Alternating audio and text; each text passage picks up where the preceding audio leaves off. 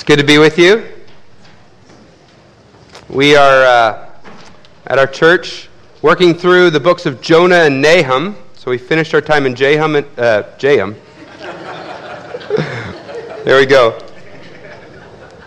We finished our time in Jonah, and now we're going through Nahum. We do that because, for those of you who are newer here, if you're looking for something impressive right now during the sermon time or some great rhetorical ability, you'll be disappointed. I'm not a flashy communicator. But what I do believe, and what we believe collectively at Maple Avenue, is that the Bible is God's Word. And so we just go through books of the Bible as our regular diet here and just try and understand them together and understand what God's saying to us. So we are in the book of Nahum today. I'd like you to open there. If you're using the Pew Bible in the rack in front of you, we'll be on page 782. 782. And we're going to be in Nahum chapter 2, and I'm going to read verses 3 through 10. Now, Nahum is a prophecy given about Nineveh, the same city we were talking about when we were in Jonah, the Assyrian capital. And what I'm going to read is the description of the destruction of Nineveh. So that's what we'll be reading today. And because it is God's Word, and we like to collectively show our respect for that, let's stand for the reading of God's Word. Nahum chapter 2, verses 3 through 10, on page 782. The shield of his mighty men is red, his soldiers are clothed in scarlet. The chariots come with flashing metal on the day he musters them. The cypress spears are brandished. The chariots race madly through the streets. They rush to and fro through the squares. They gleam like torches. They dart like lightning. He remembers his officers. They stumble as they go. They hasten to the wall. The siege tower is set up. The river gates are opened. The palace melts away. Its mistress is stripped. She's carried off. Her slave girls lamenting, moaning like doves and beating their breasts. Nineveh is like a pool whose waters run away. Halt, halt, they cry. But none turn back. Plunder the silver, plunder the gold. There is no end of the treasure or of the wealth of all precious things. Desolate, desolation and ruin. Hearts melt and knees tremble. Anguish is in all loins. All faces grow pale. You can be seated. Let's pray together. God, as we turn to this book of Nahum, I pray that you would give us understanding. Help us understand why you gave it, both to ancient Israel, but also to us today. We pray these things in Christ's name. Amen. What happens to a dream deferred? Does it dry up like a raisin in the sun? Or fester like a sore and then run? Does it stink like rotten meat? Or crust and sugar over like a syrupy sweet? Maybe it just sags like a heavy load. Or does it explode? With subtle but provocative imagery, Langston Hughes, in that poem called Harlem, invites us to consider what happens when the presiding evil steals our hopes, steals our dreams. It raises the question that we've been looking at throughout the series in Jonah and Nahum. How do we stand in the face of evil? And those of us who maybe identify with Langston Hughes' language know that in the face of evil, it's difficult to stand. You know, the damage done to us by a broken home and a broken marriage sometimes can't just get over it. When we've had our heart broken, maybe because a significant other who left us, or because of adultery or divorce, you can't just keep a stiff upper lip. If your child, or maybe you yourself, have suffered from abuse, you can't just abide by the axiom, time heals all wounds. It's difficult to stand in the face of evil. We shrivel like a raisin. We crust over. We sag under the weight.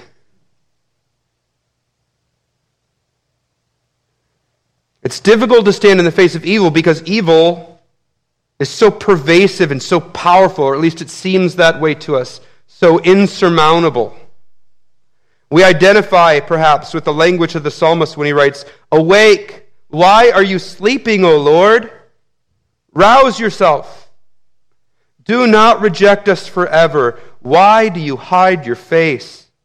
Why do you forget our affliction and oppression?"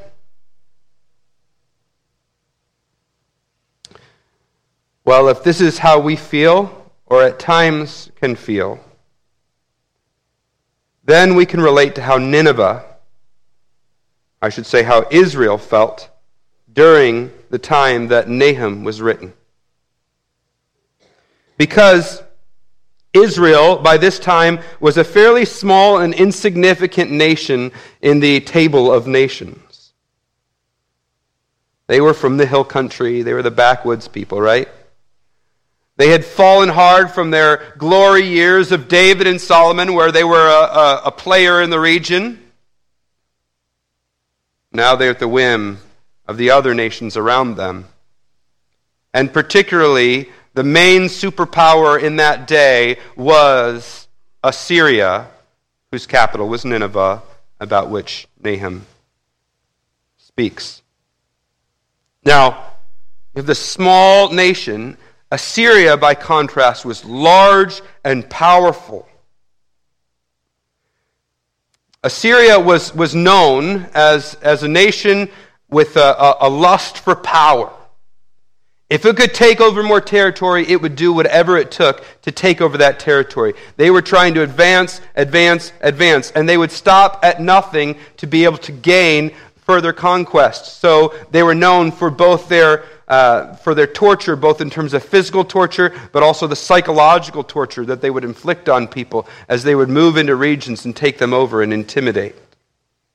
In fact, Assyria, when they consider when they list some of the most evil regimes in the history of the world, Assyria is often listed alongside, Hitler or Stalin, these types of people.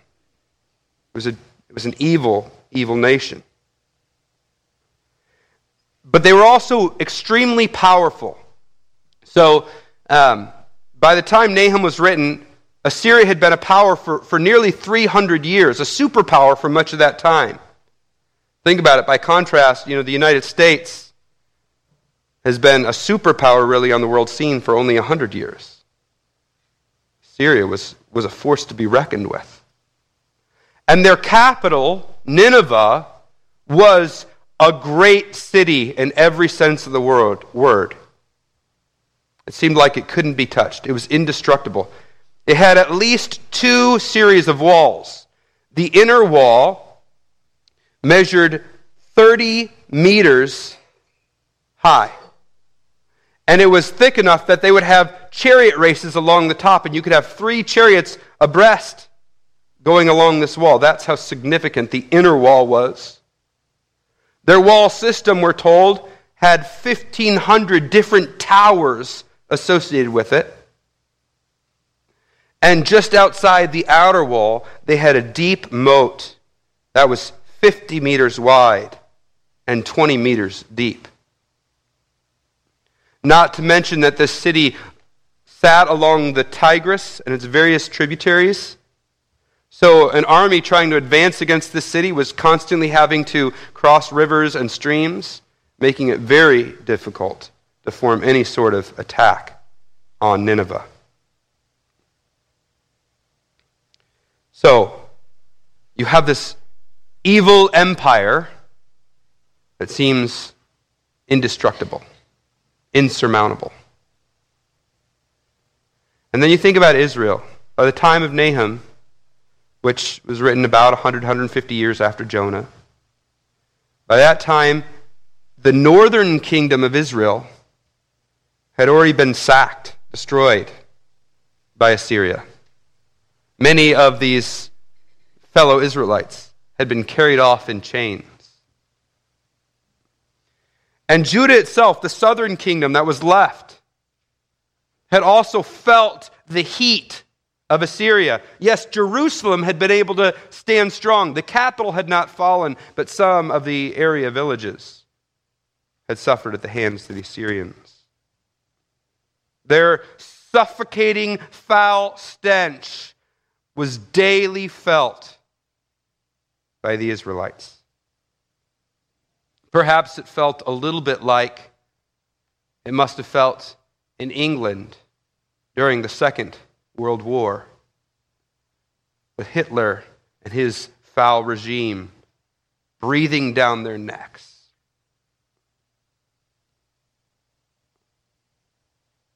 Well, fast forward less than 70 years, Nineveh,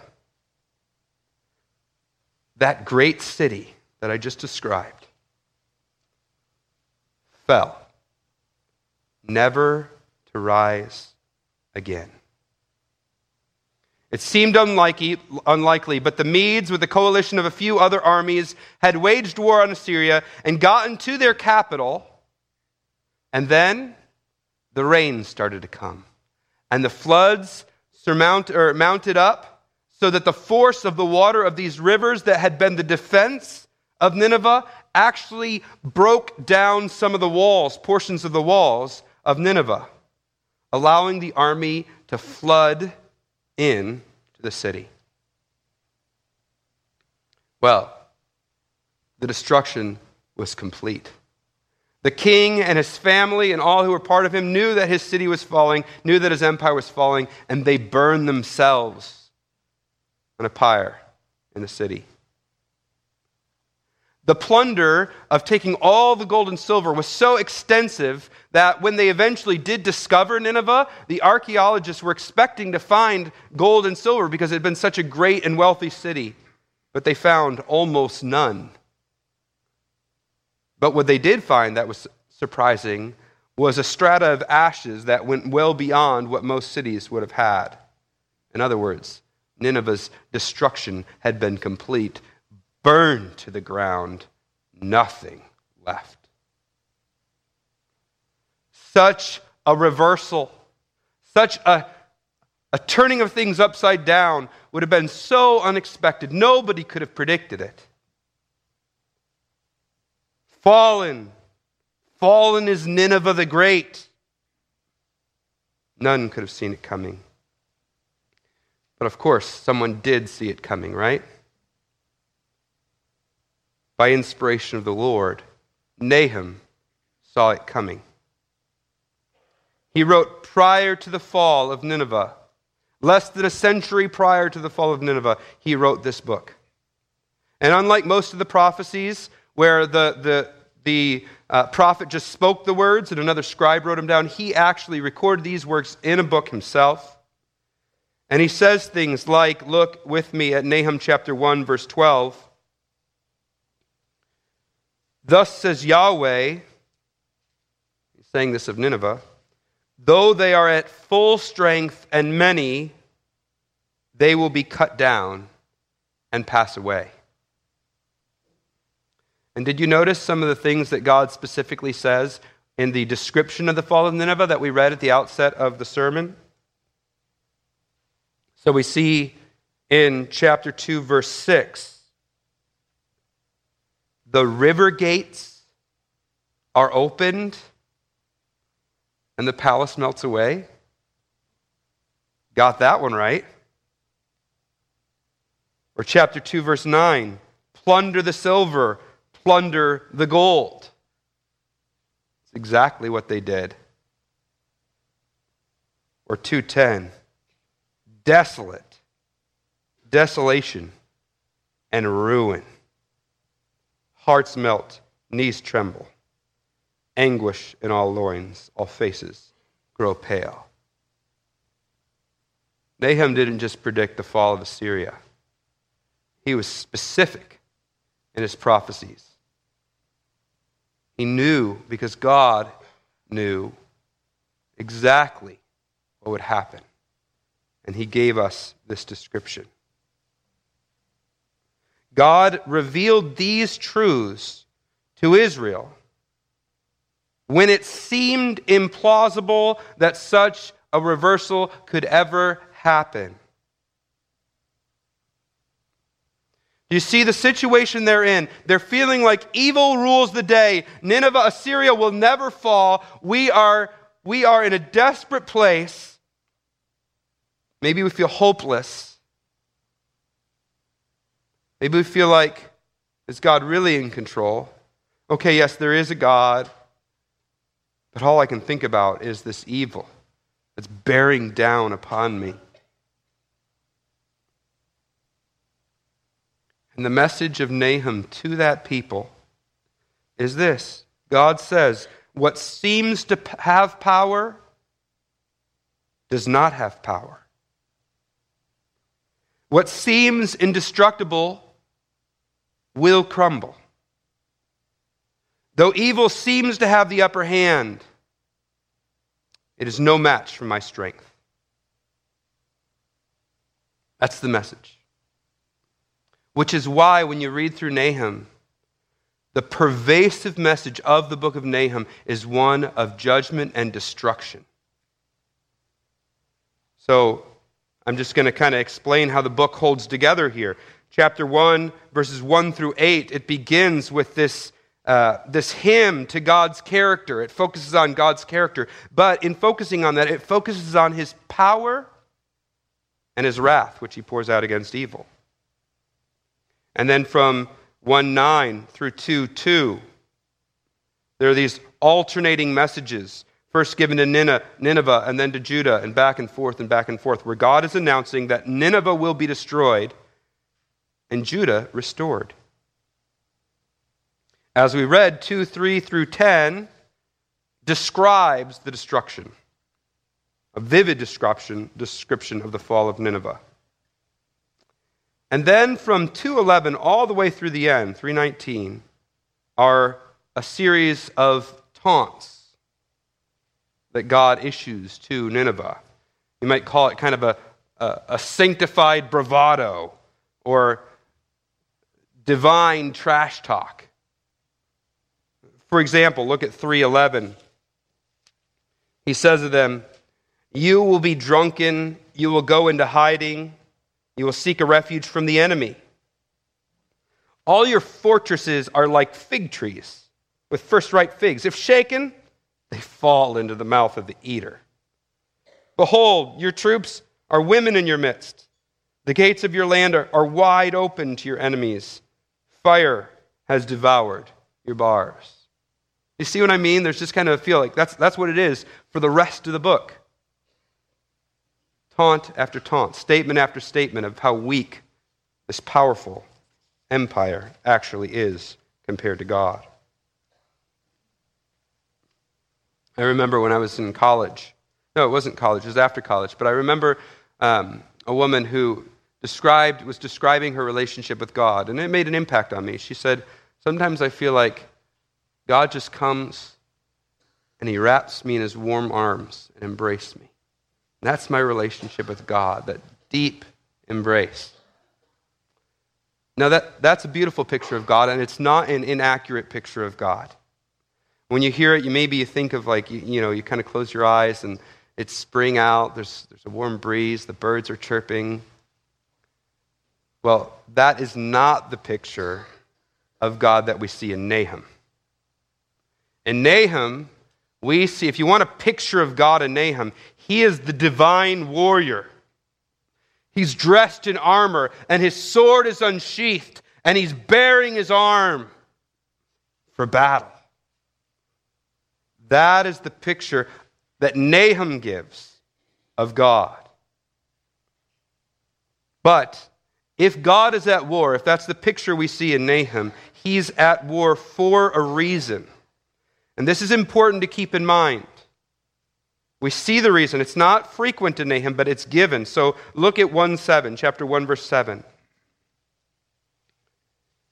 It says, Yahweh is good, a stronghold in the day of trouble. He knows those who take refuge in him. Or look just a little bit ahead to verse 15 in chapter 1. The most famous verse from Nahum. Behold upon the mountains the feet of him who brings good news, who publishes peace. Keep your feasts, O Judah, fulfill your vows. For never again shall the worthless pass through you. He is utterly cut off. This is important to understand, that the message of judgment on Nineveh is a message of hope for Israel. God is telling them that the evil, dark shadow of the Assyrians is going to lift. That winter is going to give way to spring. So that is how ancient Israel would have heard this book. A dark, judgment-laden book with God wielding the sword, and it would have been a message of hope to them because he is their champion. He is their David defeating Goliath. He is the one who is promising to bring relief from this evil. But what does Nahum have to say to us today? I've grown up in the church and I've never heard Nahum, a series on Nahum. Probably many of you have never heard the book of Nahum preached. And I'll be honest with you about how it came about that we're preaching in Nahum.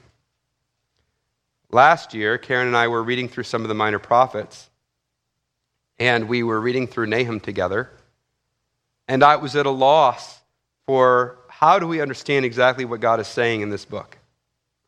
I didn't know how I would teach it, so I said, all right, we're going to preach that because I need to understand it.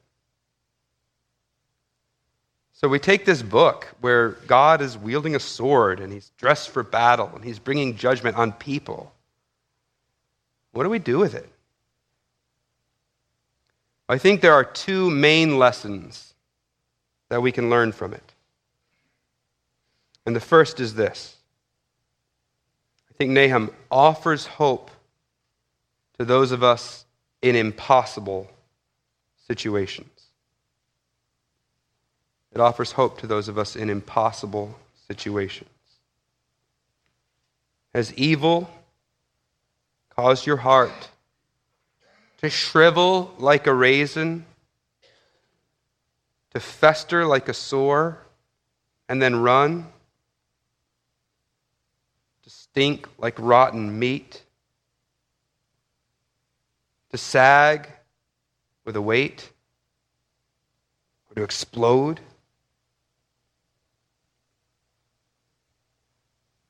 I think Nahum teaches us that the evil that has its iron claws dug deep into you is not nearly as powerful as the God of the universe. I want to say that again because I think it's important. The evil, whatever it is, it's different for each one. The evil that has its claws dug deep into you is not nearly as powerful as the God of the universe. Now, that's a nice thing to say, right? But it's not just a placebo. It's not just a fake drug that you can take that makes everything go away even though it's not real.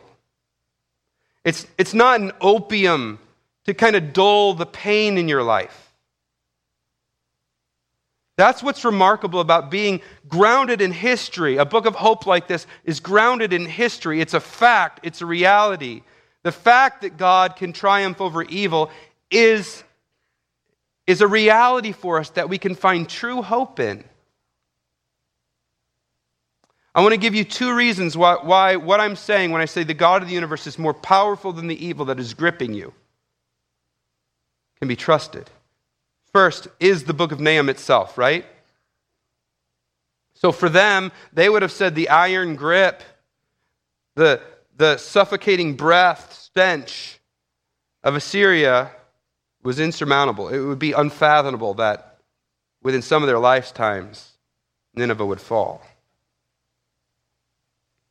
But God said that's exactly what he would do, and history has shown that God accomplished what he said he would do.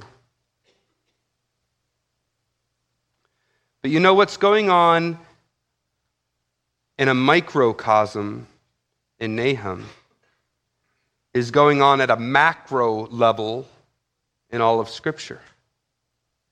Because at the very moment of the fall, when Adam disobeyed God and sin and death came into the world, God promised that this evil that has now been unleashed upon the world, that reigns in this world, is going to be dealt with. And so to put Nahum right here in the middle of the story is to say, kind of, this is paradigmatic for something bigger that God is doing as he deals with evil. And as the Old Testament unfolds, it keeps telling us things like God is going to bring in a kingdom that is just, where righteousness dwells, where there is peace and love and holiness and harmony. It's a good kingdom. And there's a king that's going to bring it. And then a man is born of a virgin. His name is Jesus, which means Yahweh saves. And the prophetic utterance over him is that he will save the people from their sins. And he comes along, and the Gospel of Mark says he announces the good news. The very first good news he announces in the book of Mark is the kingdom of God is at hand.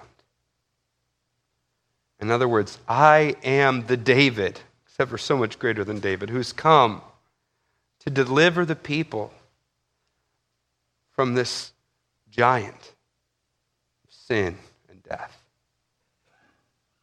Of course, as he leads his life, he doesn't talk about defeating the Romans and throwing off Roman rule. He says there's a more substantial and profound enemy he's going to deal with. He's going to deal with sin and our fractured relationship with the God of the universe, the evil within our own hearts, and the death that comes with that. And though when he marched into Jerusalem, the people were ready to form an army and fight with him, instead, what he does is he goes to a cross where the rest of the scriptures explain all of the wrath of God upon sin, that the justice of God upon sinners was poured out upon him, such that he cries out, Eloi, Eloi, lama sabachthani, which means, my God, why have you forsaken me? And the land goes dark as the judgment of God is poured out upon his Son. He absorbs it, and because he lived a perfect life, he's able to absorb that full wrath, stand in our place. And then, when the last drop of the cup of God's wrath is drunk to its dregs, he heaves a final breath, cries out, "It is finished," and gives up his ghost. Well, all well and good. It could have been a nice dramatic play act, except for Jesus rose up from the dead. showing by conquering death that he actually had dealt with sin, because it was when sin came into the world that death came into the world. And the bodily resurrection of Jesus Christ has been something that skeptics have been trying to explain away since that day, and they have found nothing to stick. Because the grave itself was empty, verifiably empty. By the people who didn't want it to be empty, they admitted it was empty. And you had a group of discouraged followers of Jesus who were really nobodies by the estimation of that day, who had gone into hiding, and yet because they saw the bodily resurrected Lord, they were transformed into the people, a group of people who launched the most influential religious movement in history. And Jesus appeared bodily to not just individuals, but whole groups of people who gave the same testimony of seeing the risen Lord. Jesus conquered death, which shows that he had conquered sin. And it's on the basis of what Jesus did on the cross that we have confidence that evil ultimately does not have the last say. He ascended to heaven and he promised he is going to return again to bring in the completion of his kingdom and to utterly defeat evil. So, whatever it is that's got a stranglehold on you, that's hard to deal with, that seems unbearable, Nahum offers us hope. It offers a paradigm of how God is working that we see in a fuller way in Jesus Christ. That really evil is no match for God. He can defeat Nineveh. He can defeat sin and death. But when Jesus comes again, there will be a kingdom where that grip is loosed, where evil is punished and thrown into a lake of fire eternally. And for those who are in Christ, who've trusted Jesus, they get to be part of his good kingdom, an eternal kingdom, where none of this evil is. Justice will be served. There's a second lesson that Nahum teaches us. So the first one is that it offers hope to those in impossible situations. The second one is it shows the necessity of destruction for renewal. It shows us the necessity of destruction in order for God to bring about renewal. Earlier we sang the song, "A Mighty Fortress is Our God," right? And I remember a story about that. My brother-in-law had been asked to give a lecture at an elementary school on Martin Luther. And so he went into the classroom and he wanted to establish some sort of connection with it was a Christian school, and he wanted to establish some sort of connection with these, I think they were grade fivers, is that how you say it? We say fifth graders. He wanted to establish this connection with these fifth graders who all were church-going kids and in a very religious town. And so he said, "How many of you have heard the song, 'A Mighty Fortress'?" Not one hand went up in the air. So he tried to tease it out a little bit more and give them some lyrics, kind of hum the tune. And finally, one little girl in the corner sheepishly raises her hands. She happened to go to a Lutheran church, and she knew the song, "A Mighty Fortress."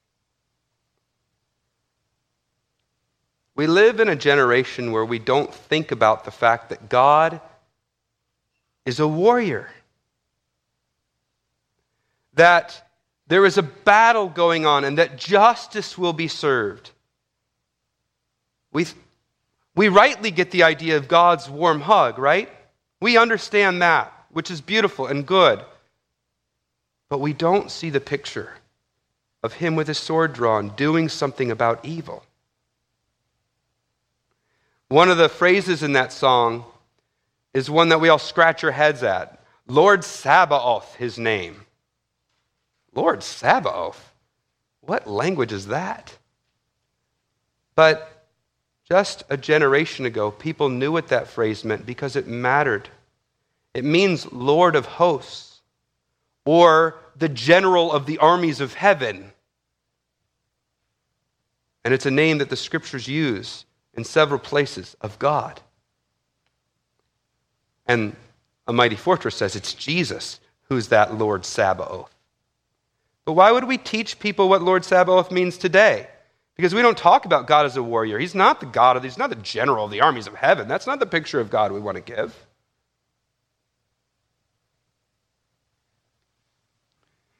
God for us has been all love and forgiveness, no wrath and justice. There was a song, a Christian song that was popular, or not, actually it wasn't that popular, but I was listening to it in my dorm room, and the line of the song is, "The Lord is a warrior, the Lord is mighty in battle, the Lord of hosts is he." That's the chorus. And I remember having a couple Christian friends who were really godly people in my dorm room, and they said, "I don't really like that song. I'm not comfortable with that song because that's not the God of the Bible." So I went and studied and looked, and sure enough, the Bible calls God a warrior. It calls him mighty in battle, and it calls him Lord Sabaoth, Lord of hosts. The Bible is clear throughout that God is a warrior who brings judgment and justice on sinful people. So you think of after Israel was delivered from Egypt and passed through the Red Sea, and the Red Sea covered over actual people who drowned in the Red Sea, Pharaoh and his army. They sing a song called the Song of Moses. And it's a song celebrating God's victory over people who were rebelling against him and were part of an evil kingdom and oppressors. And in Revelation, in the New Testament, the Song of Moses is referenced,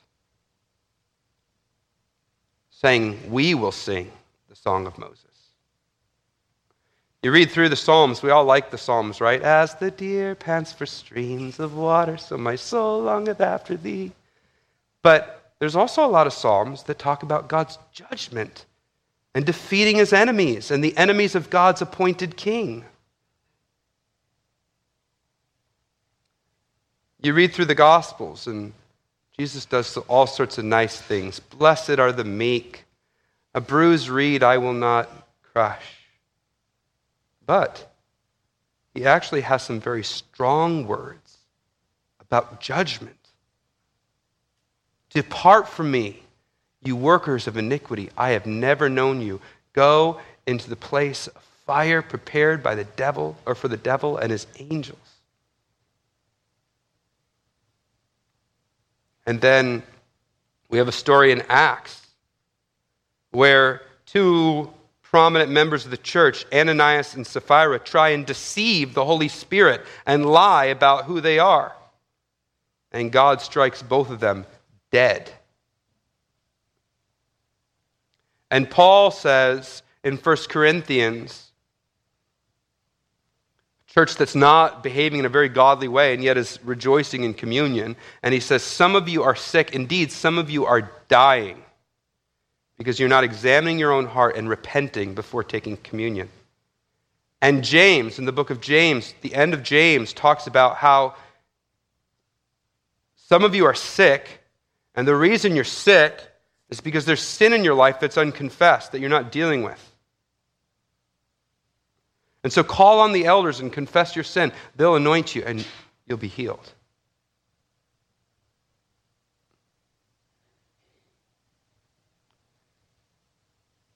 It's a clear theme throughout the Bible that God is a God who does something about evil. Of course, there's his discipline upon his children, and then there's his ultimate defeat of all those who are opposed to him and opposed to his kingdoms. And it's appropriate for us to think of those in different ways. But nonetheless, we see a side of God that he's doing something about sin. So why is it that we don't talk about this? Why is it that it's such a neglected theme? I was trying to think about that. I thought of 3 different reasons it might be. One is we in the West in the day and age that we live in, have been shielded from the worst kinds of evil. Now, I know in certain individuals' lives, there's been some pretty horrible things that people have had to endure. But collectively as a society, we've had a fairly comfortable life. So I think of a conference that I was at where a man named John Stott was being honored.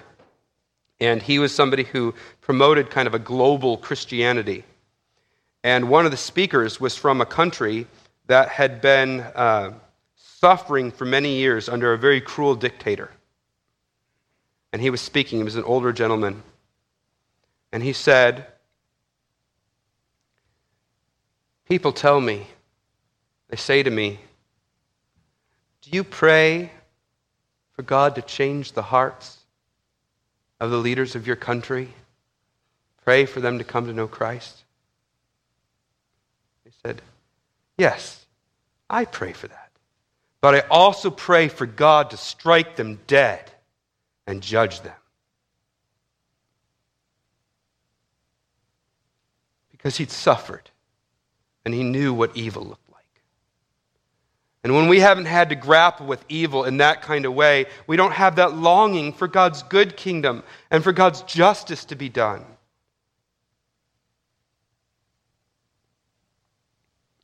I think also a second reason why we minimize these teachings is because we don't see evil for what it is, an affront, rebellion against God and his good kingdom. So when there's evil and it affects me, and it makes me sad, well, then I might get angry about evil. I don't like it because it's making me uncomfortable. It's doing something bad to me. We don't realize that evil is actually shaking our fists at the God who is love and mercy, who's good. It's an enemy rebellion meant to stop the advance of God's good kingdom. It's an affront to God. We see evil as this kind of, it's not a big problem unless it bothers me. A third reason is because I think we've been trained to separate the physical from the spiritual. So at least amongst evangelical Christianity, we're willing to talk about hell. That if you haven't embraced Christ, trusted him as your Savior in this life, then when the judgment comes, you spend eternity in hell. It's a reality we talk about. That's kind of in the spiritual realm, right? But when it comes to actually the physical realm, we don't like the idea that God could actually be judging people here and now. We separate those things. But do you hear the Lord's Prayer? He says, thy kingdom come, thy will be done on earth as it is in heaven. You see how it brings the spiritual and the physical together? The eternal and the temporal together?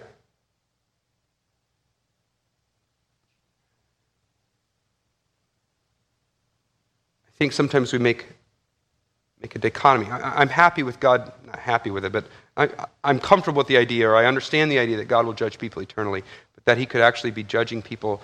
You know, when we read the Old Testament, there's physical judgment on people and people are killed. No, God is about promoting justice and a good kingdom and righteousness and peace. And sometimes that breaks into this world too. Look with me at Revelation chapter 6. It's on page 1031. It's the very end of your Bible, 1031.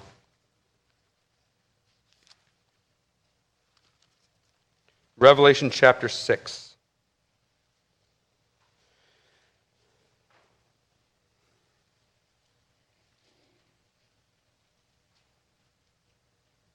I'm going to read verses 9 and 10.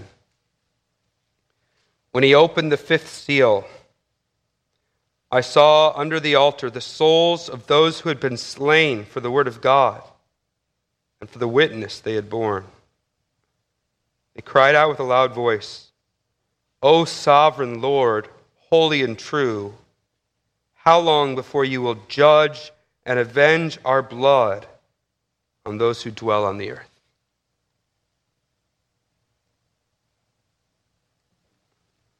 Somebody suffering in a Holocaust death camp cannot long for freedom without at the same time longing for the Nazis to be defeated. One of the people who right now is presently imprisoned in North Korea for unjust reasons cannot long for his freedom without also longing for Kim Jong-un to be toppled. And a Christian cannot long for a just and good and righteous, peaceful kingdom of God, and not long for those who resist Christ, resist the King, to be defeated. Now, we need to have a biblical balance in this, right? And that's why we've done this series together with Jonah, right? So we don't just go around saying, anyone who's not a Christian, we hope you die. That's not how we think, right?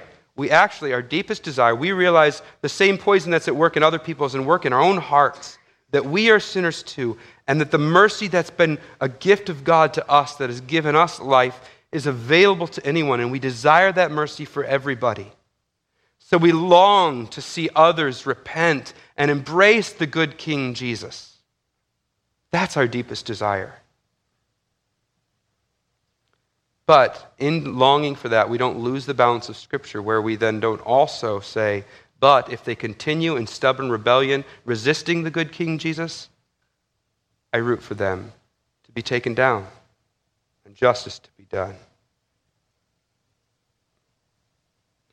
What happens to a dream deferred? What happens when evil steals our hope? Do we dry up like a raisin in the sun? Do we explode? Or do we look to Jesus and find hope that God has won a great victory in Christ, and that ultimately evil will be dealt with and good will triumph? Every month when we have communion, the last thing we say as part of our communion services, for as often as you eat this bread and drink this cup, you proclaim the Lord's death until he returns. This right here is a meal of hope. That God has done something about sin and death. And because we know he's done something about sin and death, we know he's coming back again. And evil will be done away with. Let's pray. God, as we approach this table, we do so well aware of the good news that evil does not have the last word. It has no power compared to the ultimate God of the universe. And we see that so beautifully in Christ, who was able to conquer not the Romans, but sin and death, assuring us that one day when he returns, all evil will be swallowed up in victory. Pray in Christ's name.